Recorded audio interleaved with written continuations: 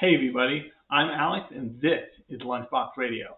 Now, before we get started, I just want to take you on a little journey of what sometimes happens when I am not super prepared for what's about to happen on the podcast because I've tried to use like scheduling tools and all that stuff and you know, of course I make allowances for like big things that drop on Netflix out of nowhere. I'm like, this should be talked about. But oftentimes I like to schedule the podcast.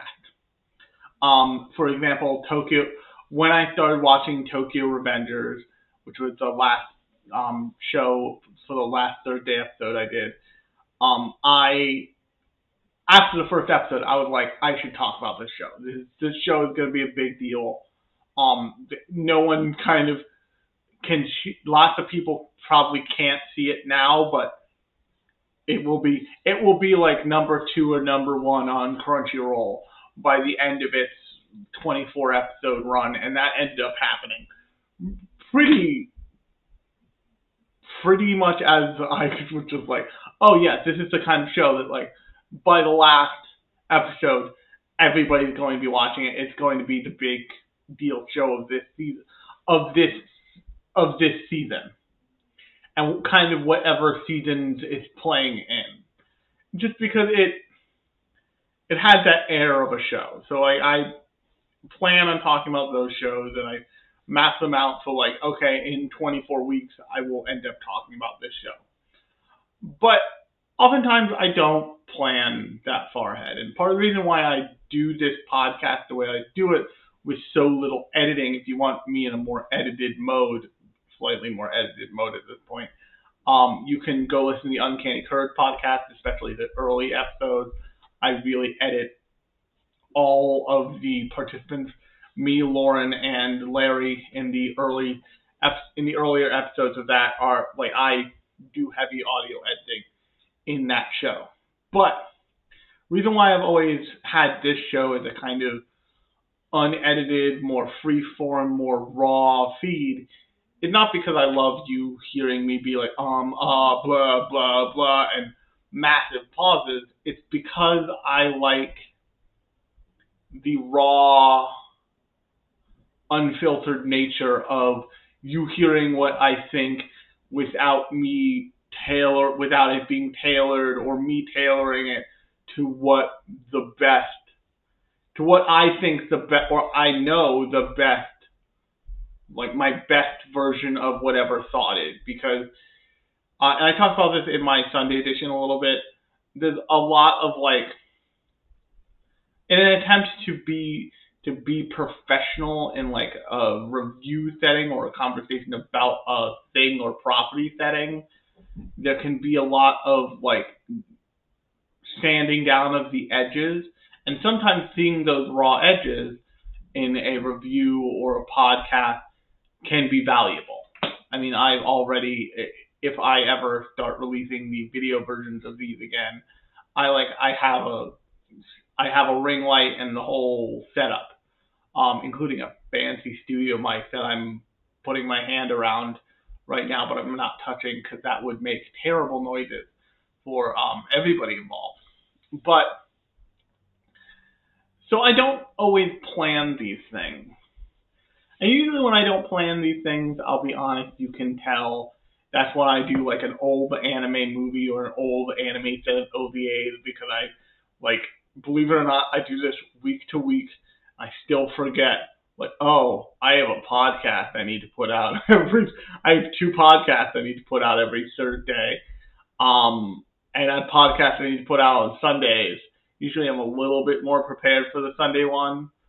But because this is my side hustle, so to speak, I just don't always remember, if I'm honest, because it gets in the habit and like, do you remember every single time you brushed your teeth kind of thing. But what usually doesn't happen is I don't really have anything to do for a podcast, and then I stumble onto something incredible, like incredible. And that's reality of what happened to me this time. Because this time, we're talking about Star Wars Visions.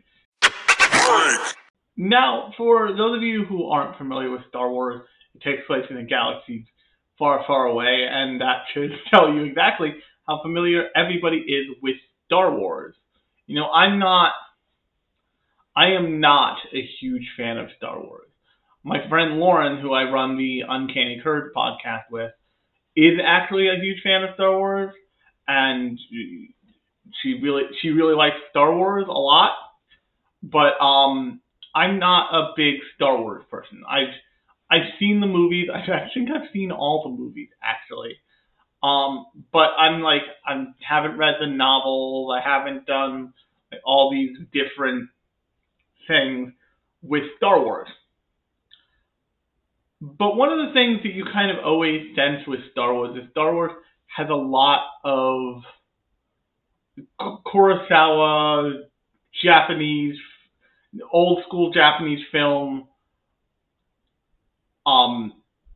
lineage in it, in the styling and treatment of the Jedi as, laser katana wielding space samurai, from like a samurai western version of space. And even the way that they regard each other, and they you're either like a Sith with the Empire or a Jedi, or a proper Jedi with the Republic. It all feels almost shogunistic is a word I'm going to make up now. And so there's always been all of this stuff in it's always been all of this clear Japanese inspiration in the world of Star Wars. You really don't have to look far to find it. But because of the way Lucasfilms was, run, and because of the kind of cachet that anime brought with it up until recently, a Star Wars anime was never really a thing. And also for the longest time, until very recently, Star Wars was concerned with one core set of characters. It expanded out somewhat for certain opportunities, but there was a core set of characters that everybody knew. Han Solo, Darth Vader, that kind of thing. But with the more recent Star Wars movies, they started attempting to expand out from that core set of characters. They started introducing the new generation of Sith Lords and of Jedi and of everything in between, with characters like Rey, characters like Adam Driver's character in the Star Wars universe, who I think is dead now, but that can be reversed. That's how that goes. Or Grogu, who is the same species as Yoda, but not Yoda. And with that, what they've allowed themselves to do is they've allowed the Star Wars universe to realistically, to other people, or even what's the thing that Grogu's from, that Baby Yoda's from, the Boba Fett thing. But anyway, with that expanding of the character base, they've allowed in a very real way the possibility of other stories and of other Jedi and of other, versions of the Empire to enter into being in a real way. And also, Star Wars is kind of like Ghost in the Shell on roids. So sentence I just said into the internet. But what I mean there is really true. Star Wars is a cultural product at this point. It is a cultural product that is the sum of parts from a lot of different places recontextualized to be its own unique thing. And I'm going to demonstrate that to you now. When I tell you that there are shots that identify as Star Wars, you are probably either one of two ways. You're probably like, no, there's not. What are you talking about? Shots that identify as Star Wars. Or, yeah, there's totally shots that identify as Star Wars. So let me describe a shot. It's a wide shot. It's on a barren plain of a random planet and the sun setting in the background. And across the field of view, like all the way across this landscape, this wide landscape of a shot that otherwise is pretty still. You see a single little hover bike carrying a person go from right to left, and they pass through the center of the setting sun, and then they move on. And then it cuts the shot, and the next shot is of them riding that bike, and you're in a more traditional close-up shot. That's a very specific Star Wars shot that's in a lot of Star Wars things. And that kind of formula for a traditional Star Wars shot is what makes something like Star Wars Visions possible. Because whether anybody believes it or not, everybody's favorite things, like anything from something like Marvelous Mrs. Maisel to The West Wing to Star Wars, has to be reproducible. I've talked about this in my thing about reviews, but one of the things that everybody tends to forget when they focus on like animation ticks, jank, stuff like all that, it's like, it's such an achievement that whatever you're watching got on your screen in the first place, that a degree of deference deserves to be paid. But in that same vein,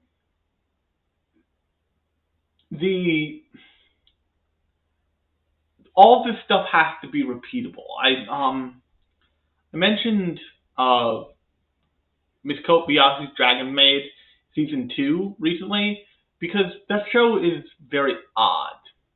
Because the original director perished in the KyoAni domestic terrorism fires. And so the original director doesn't exist to direct it anymore. So they brought in a new director for that show, and some very key but subtle things have changed about that show because of it. It used to be that Lukoa was the only really sexualized character, was the only really like big boobed, traditionally sexualized character. They were doing some sexualization things with Kana and her classmate, but that was a very, very anime-esque and very odd, and had a point that was about that side character. Now they have a lot more of a almost male gaze to the female cast of that show. And with the exception, kind of always, of Miss Kobayashi herself, but still, like, there's more jiggle physics to the show. There's more like clothes being ripped off and fights in the first couple episodes of this show, and it feels fundamentally different. But the rest of the show is like they have reproduced the rest of the feeling of Miss Kobayashi. And one of the things that Star Wars Visions demonstrates is that Star Wars is reproducible. It is a cultural product, but it is such a cultural product, and people have spent so long with Star Wars as part of like sci-fi canon that you are capable of reproducing Star Wars. And what Star Wars Vision also is a demonstration of is Star Wars is finally owned by a company that doesn't give a shit about what canon means, and also has an interest in expanding the canon itself because they want to be able to produce more things from Star Wars. They want to mint more money out of the Star Wars bank, so to speak. So what they did was they went to they went to a middleman company that specializes in American Japanese co-productions, and they got seriously big anime studios to do work, to do shorts, to do 9 individual shorts for Star Wars Vision, to make an anthology. And if you want a great example of an anthology, one of the better examples is an anthology called Memories, and that's a great one. One of my personal favorites is an anthology called Robot Carnival. It's a fucking weird, over the top. The only rule to that anthology is every single short in Robot Carnival involves a robot. I talked about it on this podcast a while ago, so you can probably find it in the feed somewhere before this episode. But the Star Wars is such a big, odd, kind of shapeless world of a thing that you can set things any which way you want. You can set them way forward in time, you can set them way back in time, and the other great thing about Star Wars Visions as just a project for someone to work on is they very clearly said like no hold bar. We don't really like, other than like our normal Disney, like no hardcore nudity of sex, go for it. And honestly, if I'm being completely honest, I wouldn't have imagined that a studio would have made like a super over-sexualized Star Wars short, because that's just not how Star Wars functions most times. I mean, the most like lurid thing you can think of is Leia in the bikini in a Jabba the Hutt's like palace. But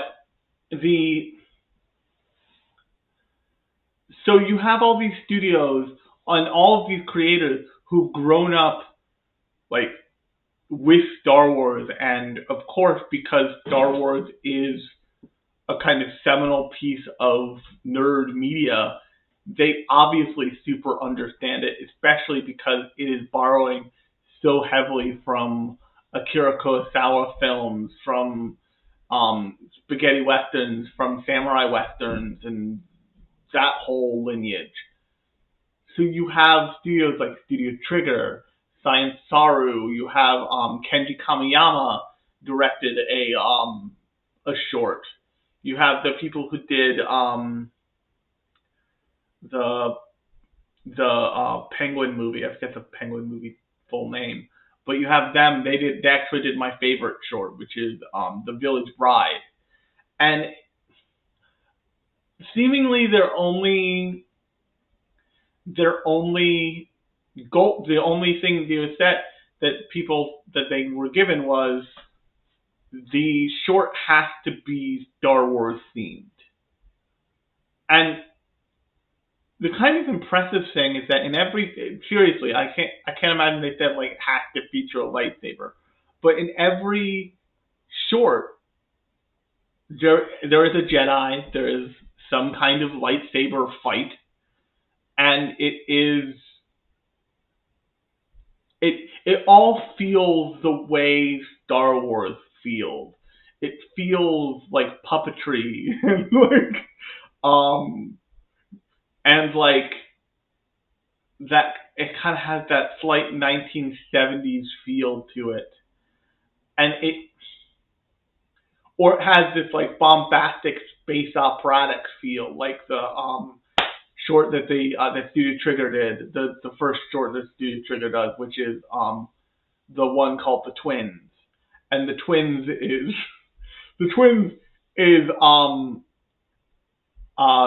I forget the director's name, but The Twins is straight up that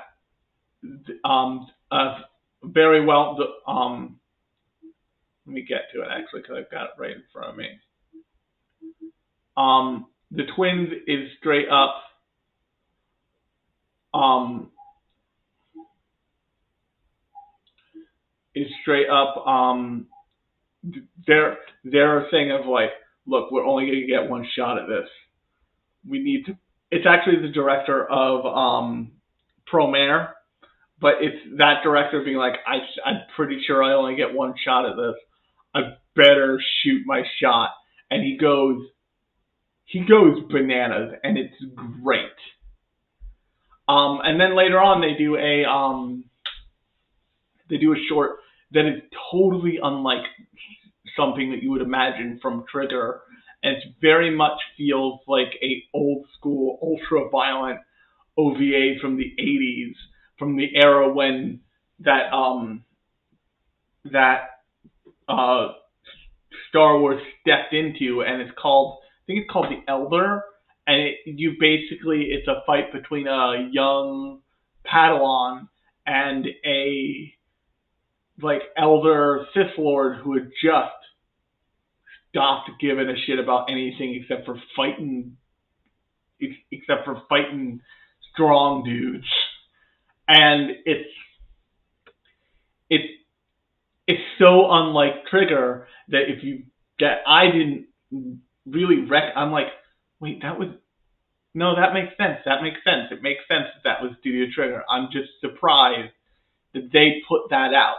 And that's one of the greatest things about anthologies in general, is because it's only maybe one or two 20-minute max things, little animations. Studios can experiment. They can put people in charge of things they've never put in charge before. They can make weird things. They can like run a masterclass in the kind of thing that they're great at, like the Ninth Jedi, the episodes from Kenji Kamiyama, which feel like a Kenji Kamiyama joint through and through. Like watching it, you're like, oh, this is the guy who brought you Ghost in the Shell standalone complex, 1,000,000%.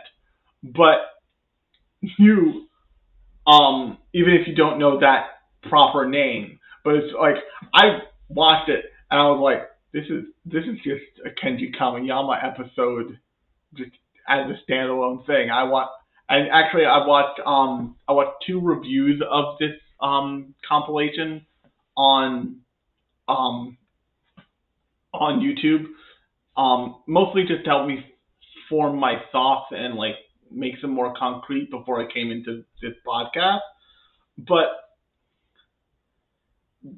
the Mother's Basement review, which is great. I watched Scamboli and I watched Mother's Basement, Jeff Sue. And he said, like, I just want more of this show. And I totally agree. I would watch more of that show. But he was like, buy this anime from Kenji Kamiyama and just produce it with him as director, and it will be awesome. But the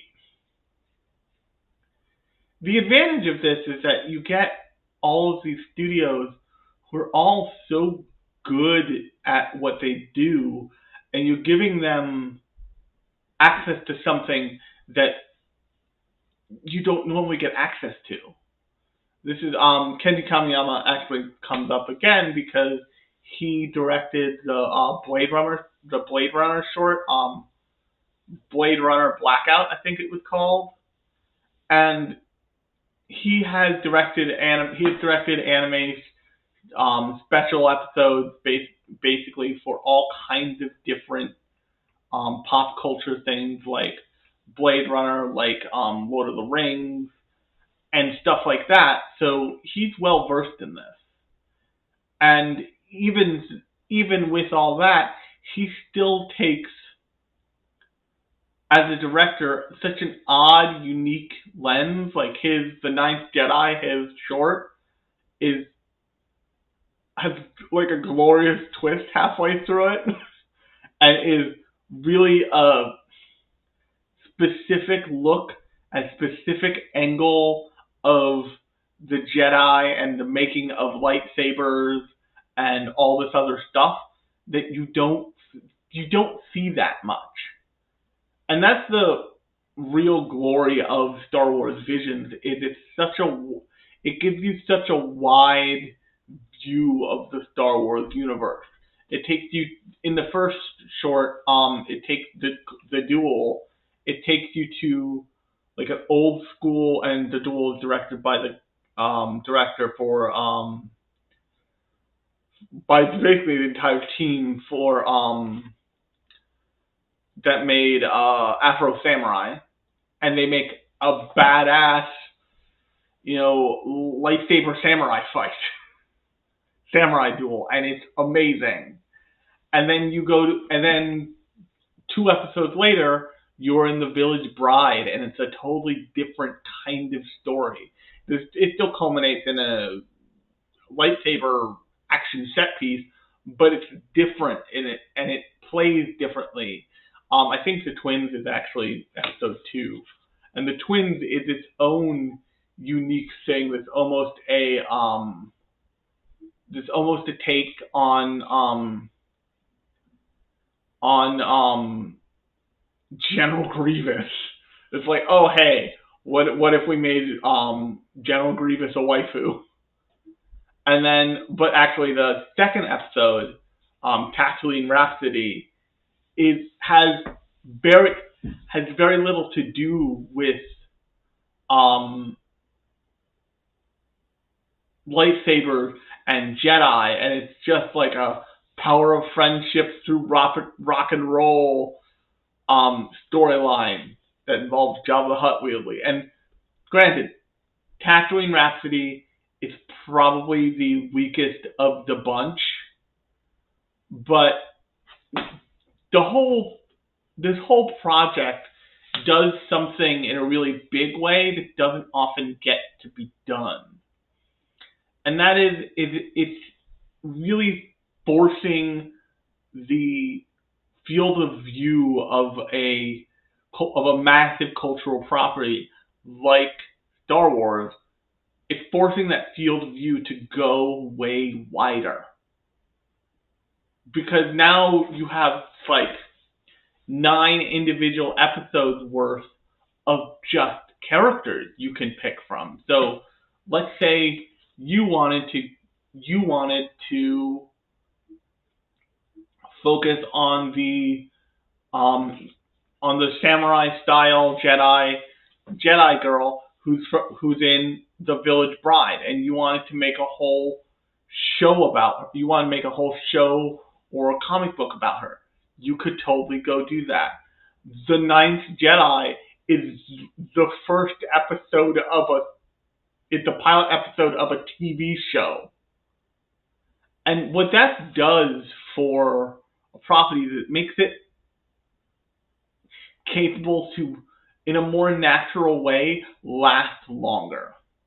Because one of the problems with, and I don't think you need to be a Star Wars person to watch the new Star Wars movies and see this, one of the problems with the Skywalker saga is it kept getting dragged out.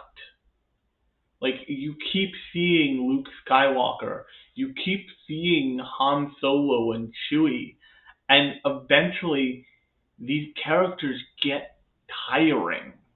And also, so keep continuing to use those characters over and over again and giving them the kind of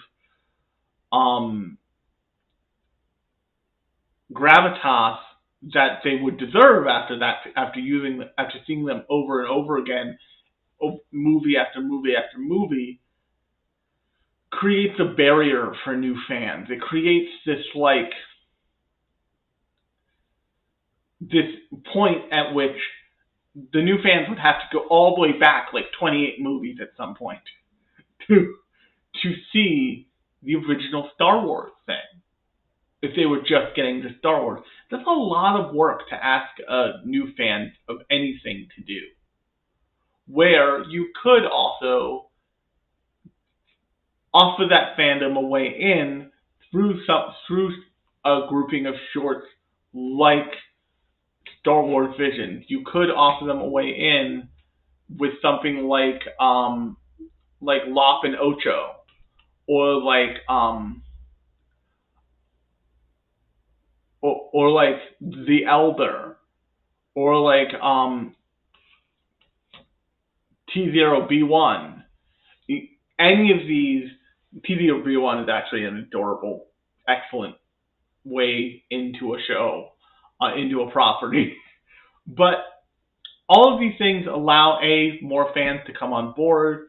They expand the scope of the artistic goal of Star Wars. They also expand the scope of the field of view of where the viewer's lens is pointed constantly. Because up until now, yes, there have been novelizations of Boba Fett and all this other stuff, but it's not. Everybody always wonders why nobody goes to read the manga for stuff often. And the bottom line is that that's a lot of work. You have to go searching for that stuff. If you wanted to go read Tokyo Revengers right now, legally, I'm not super sure where I would send you for that. Because you can go to Izuki and read up to chapter 5. That doesn't do you a whole lot of good. You can already watch past that in the 24 episodes that are out.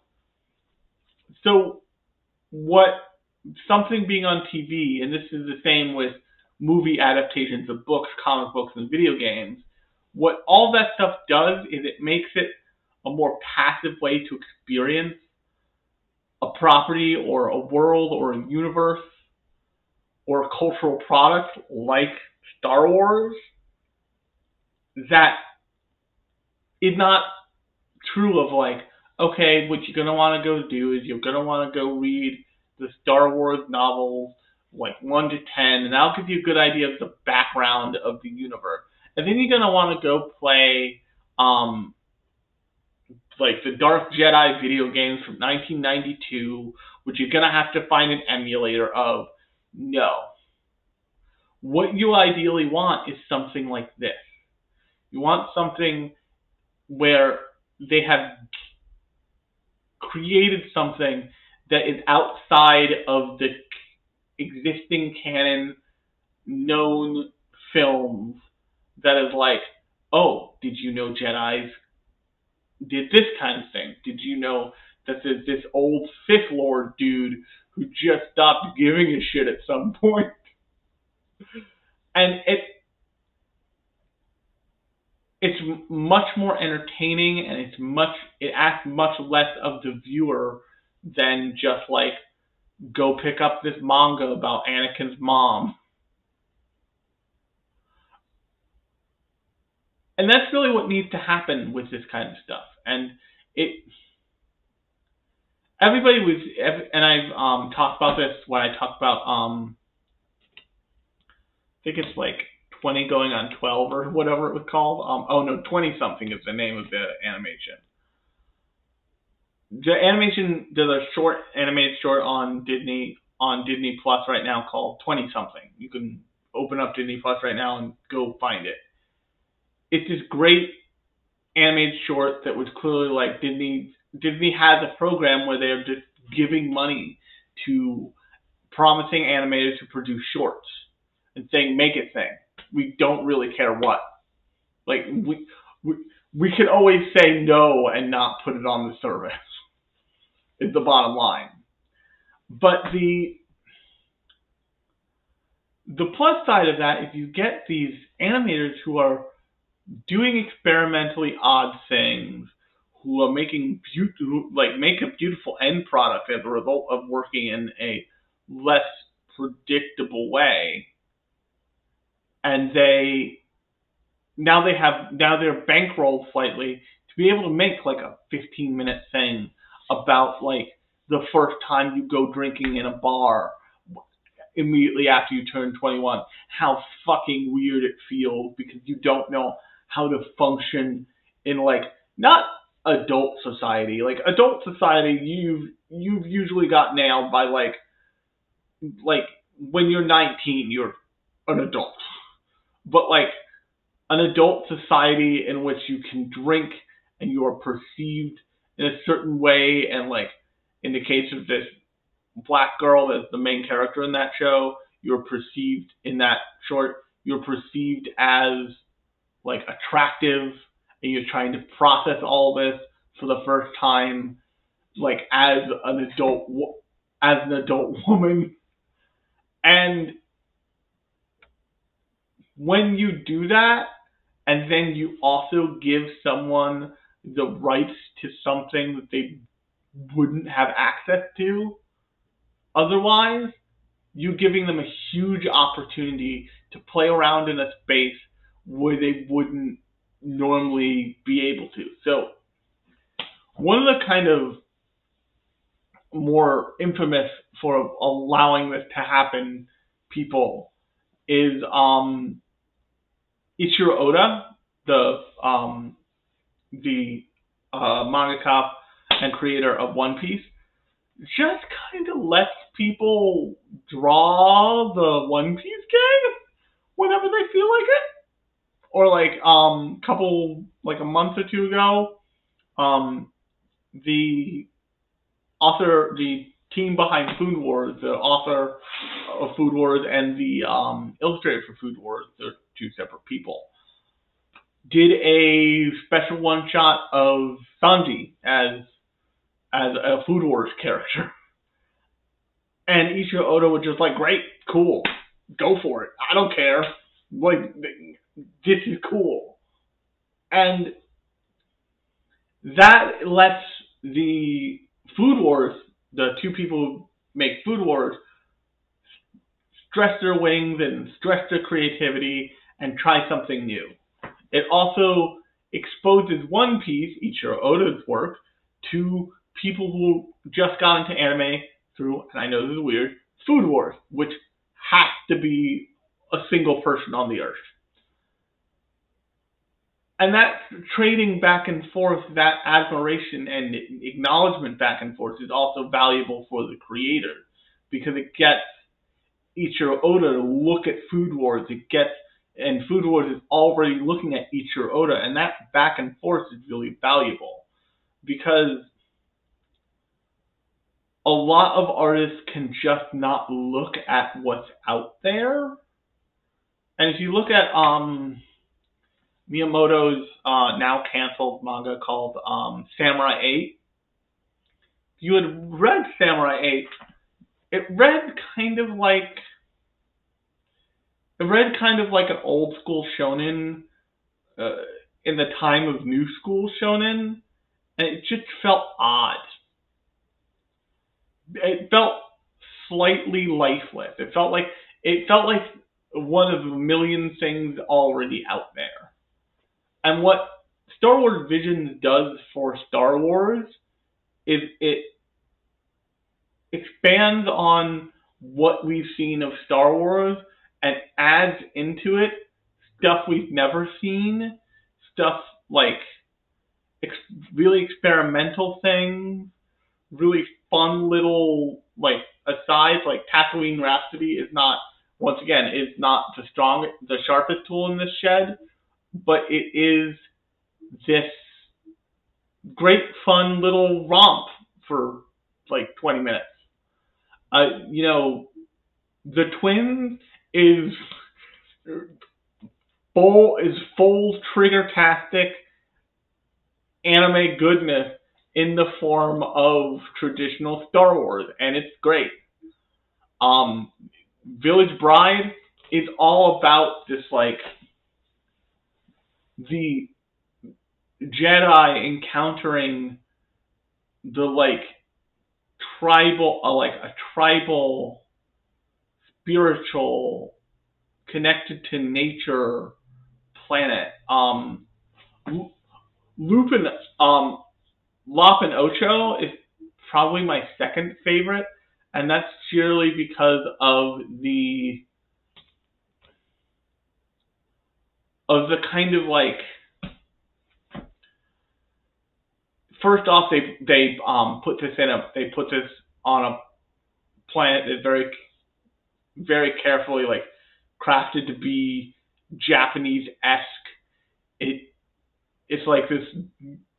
It revolves around this kooky but troubled, almost Yakuza-esque Japanese family who adopts this, like, bunny girl, and just the visuals are so much about what if we married traditional samurai visuals completely without hiding the ball even a little bit, but with much more color and playfulness than the first short, which is The Duel, with Star Wars in a very small scale family dynamic thing that feels much less like it's a battle for the universe and much more like it's a battle for keeping your family together. Best way I can describe it, I think Lucy Liu plays Ocho, but it feels like Kill Bill meets family drama meets Star Wars. If that makes any sense. And if you're like, what the hell? You should probably go watch this thing. It's seriously, I don't think there's a single one of these that is over 22 minutes. So it's totally a watchable thing. Yeah. The Ninth Jedi is I think it's the longest, and it clocks in at 22 minutes. So I wasn't expecting to see this and be like, whoa. But I'm glad I did watch it. I'm glad I watched it when I did, because it is a genuine whoa moment. It is the application of Star Wars as a cultural product to all these little vignettes that expands the Star Wars viewing experience, because you get to see more than just the hero's journey. You get to see, the first short is a battle between two bad guys. It has nothing to do with there's not a good guy in this scenario. It's all red lightsabers. They have these conversations about things that happen that clearly could have happened in Star Wars, like in The Elder. The Elder is a Sith Lord who just is like, yeah, the rest of the Empire is a bunch of dumbasses. None of that shit matters. I don't really care about hunting down, about ending the Jedi Order. I just kind of care about fighting strong people. I've spent too much of my life, fighting against the Republic. Who gives a shit? Are you strong? I will fight you. And this is so. Star Wars people are gonna light up the internet and come after me, I'm sure. But this is the thing I don't like about Star Wars. Is that Star Wars, up until very recently, had to be very about the Skywalker lineage, the this stuff, and it could never just defocus on the hero's journey it was constantly following. And they're setting it up again with Rey, and just focus on something else. Now, what's that Boba Fett show? They have other stuff that's happened recently, but the Mandalorian, like the Mandalorian, is interesting because it focuses so much on something that's so different from the Star Wars that was out there on screen, and it focuses on a bounty hunter basically, and that helps to expand the world of Star Wars incredibly. It also helps to keep the big budget people off of the small screen, except in a couple instances, I believe, so they can keep that divide clean, which is a real thing. The real problem they actually faced with what's it called? The Marvel show they had, Agents of S.H.I.E.L.D. Like, they at some point had to pay Samuel L. Jackson's asking for like a 15-second cameo to keep that show going. And as much as it may not feel like it, The Mandalorian is clearly designed to have that, to like bridge that divide and make it so you don't necessarily need, Luke Skywalker or Han Solo in The Mandalorian to like make it a Star Wars thing. You can do that by yourself. And Star Wars Visions is a great way to do that because you have